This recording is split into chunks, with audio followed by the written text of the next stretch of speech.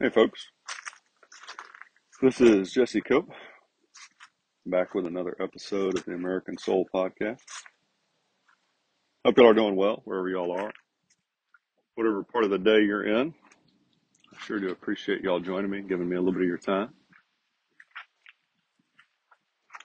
Weather has turned off a little warmer here for a few days at least, so we're going to take one of our little walks that we take so often in the summer. Might be able to hear the fall in the back, the wind running through the trees, and we've got quite a few that are dropping the leaves that they have left. So a little bit late in the year, but wonderful sight and sound nonetheless. Don't have a whole lot. I know that this sounds simple. This will make some of y'all laugh. Sorry, I just stopped to watch our dog has decided that the side of the road right here is a great place to scratch her back. She's not worth a whole lot. We were running this morning. Managed to stay with me for a little while without running off. Anyway, we got a seed catalog from, if you haven't ever heard of them, Baker Creek. They do a lot of heirloom seeds, and they send out a couple different catalogs each year. One's kind of the abridged version, and one's the unabridged, if you will.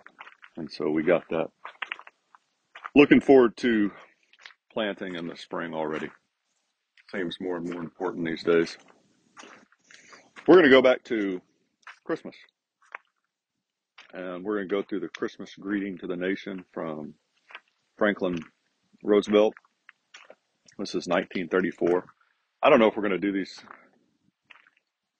Christmas messages from now until Christmas or not, but there's so many of them we could. So we'll just see. We have a few other things. I actually was reminded by one of y'all recently about going back to John Dewey and talking about the education system today. So we may do one of those. December 24th, 1934. This is the second year that I have joined you on this happy occasion. Then, as now, with millions of others, we celebrate the happy observance of Christmas. The year toward which we looked then with anticipation and hope has passed. We have seen fulfilled many things that a year ago were only hopes. Our human life thus goes on from anticipation and hope to fulfillment.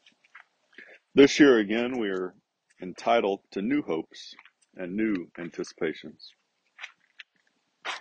For all those who can hear but not see this gathering, let me explain that here before us in the park in front of the White House is a monument of a man who will live forever as the embodiment of courage, Andrew Jackson.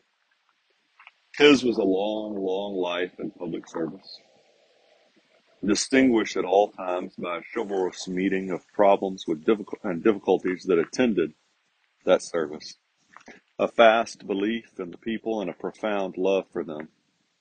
His patriotism was unstained and unafraid. Carved into that monument is his expression of the necessity for union. That message grows in importance with the years.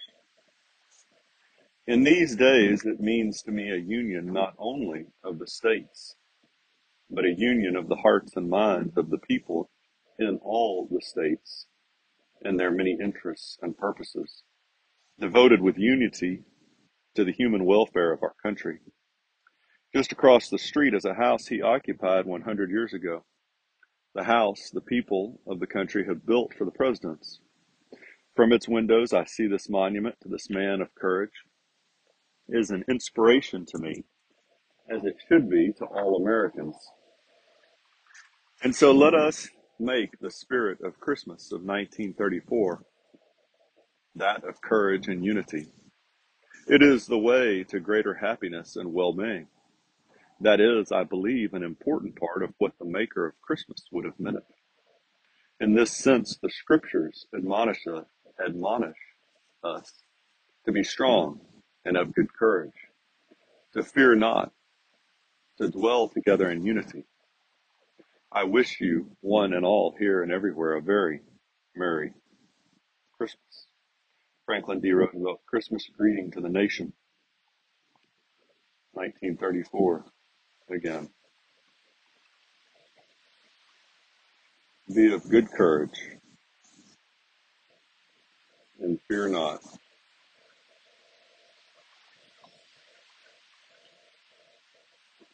We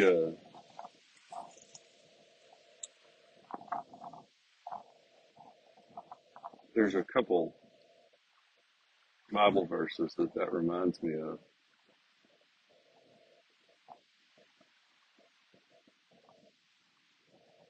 and I can't pull either one of them now. But be strong and of good courage, if I'm remembering correctly. We'll see if I can find it real quick.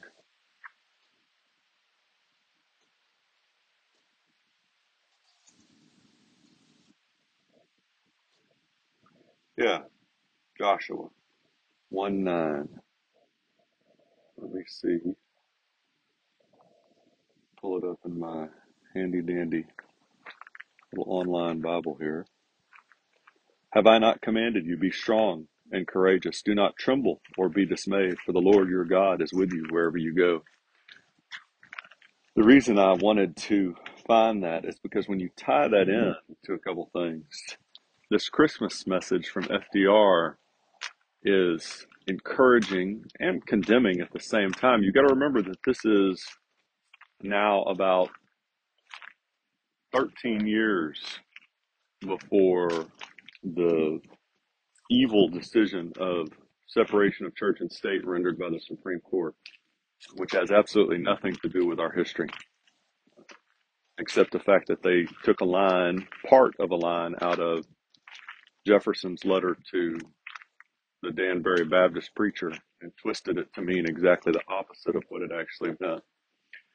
So when he talks here about this and uses maker of Christmas, obviously Jesus Christ, you can't have Christmas without Christ, and talks about the scriptures telling us to, God telling us to be of courage, good courage, and to fear not, for he's always with us. And then when you look at Andrew Jackson, who he set up here as such a great example to us of patriotism, as a man of courage, who should be an inspiration to all of us, talking about unity. And Jackson's quote was that the Bible was the rock upon which this republic rested. And so all of this goes back, just these little comments, folks, but we don't know this history, but all of these little things tie in together to bring us back to God as a whole nation. When you look again, I for whatever reason, been using this quote quite frequently from Coolidge. Let me see if I can actually pull up this quote. Yeah. So the foundations of our society and our government rest so much on the teachings of the Bible that it would be difficult to support them if faith in these teachings would cease to be practically universal in our country. And so when you go back to this Christmas message from 1934 by FDR, and he talks about unity in the hearts and minds of the people in all the states and their many interests and purposes, devoted with unity to the human welfare of our country. Talking about the Union, why Lincoln and Grant were so desperate to save the Union, all these things. They tie in, folks, just to show us again and again that, you can't have union in any organization if you don't maintain the foundation, the principles that began that union. You can change the union, you can make it something different, but you can't keep it and you can't maintain union.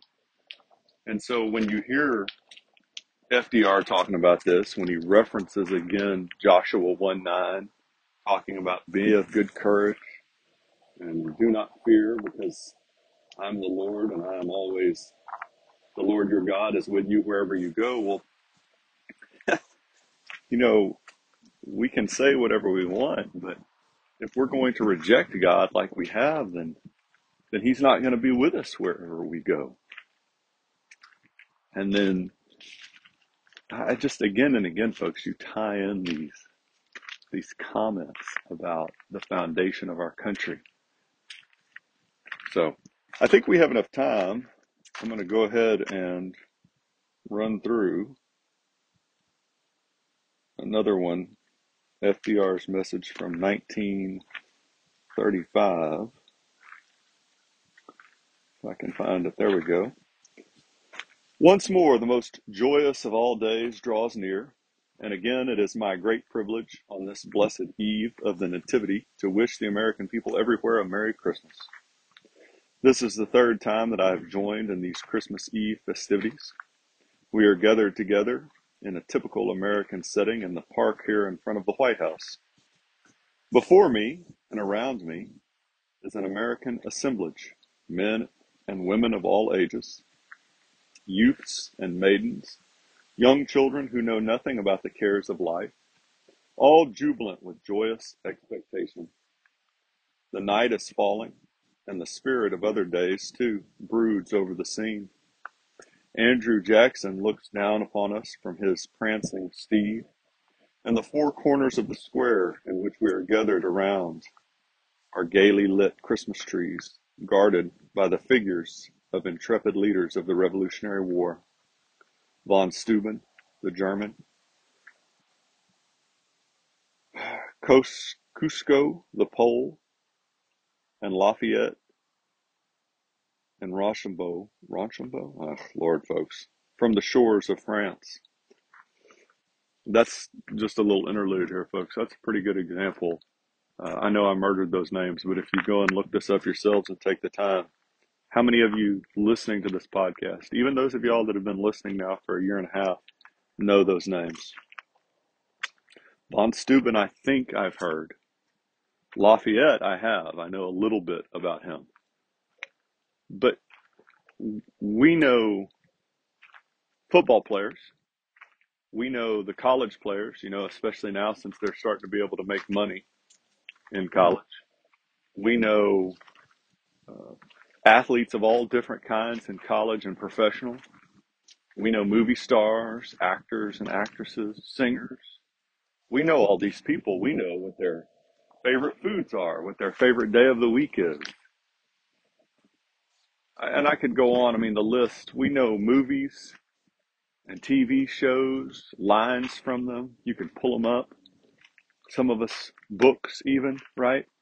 But we've forgotten these people, these heroes that actually formed our nation. There's a lot wrong there, whether we are willing to admit it or not. This is in keeping with the universal spirit of the festival we are celebrating. For we who stand here among our guardians out of the past and from far shores are, I suppose, as diverse in blood and origin as are the uncounted millions throughout the land to whom these words go out tonight. But all around the manger of the babe of Bethlehem, all nations and kindreds and tongues find unity. For the spirit of Christmas knows no race, no creed, no clime, no limitation of time or space.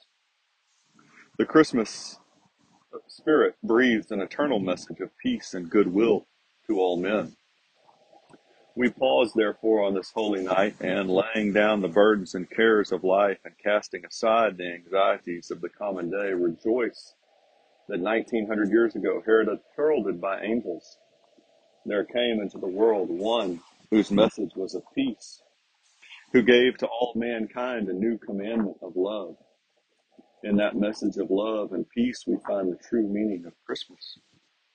And so I greet you with the greeting of the angels on the first Christmas at Bethlehem, which, resounding through centuries, still rings out with its eternal message. Glory to God in the highest, and on earth, peace, goodwill to men. We're a Christian nation, folks. We were born that way. Our history points back to it time and time again. No matter what anybody says today, the lie of separation of church and state that's been sold is simply that, a lie.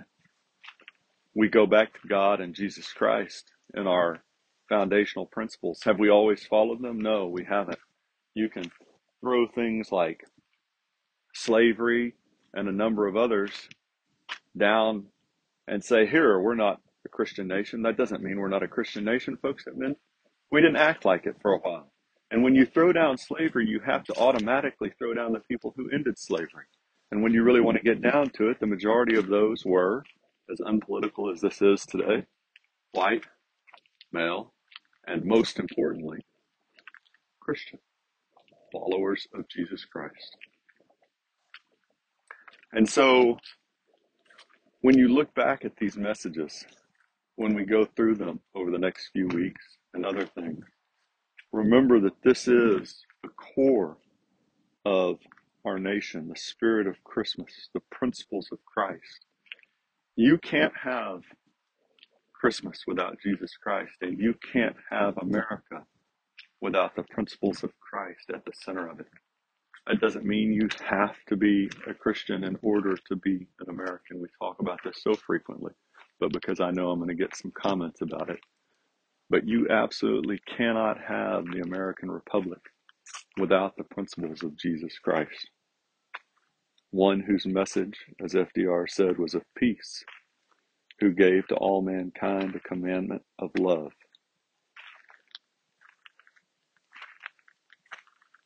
As we get closer to celebration of the birth of Christ, whether it really happened in December or October or some other time is inconsequential. The point is the eternal message, again, as FDR said here in 1935. Glory to God in the highest, and on earth, peace, goodwill to men. I hope that y'all have a wonderful rest of whatever is left of your day. I hope that each of these podcasts gives you a little bit more information, truth, so that you can better teach those you're responsible for, if you're a mother or father of children or a grandparent, that you can strengthen the faith of those around you, both primarily, I would hope, in God and Jesus Christ, and behind that, in the fact that America was born a Christian nation, as President Wilson said. And we'll keep doing them, folks, and we'll keep talking about it. God bless y'all. God bless your families. God bless America. We'll talk to y'all again real soon. Looking forward to it.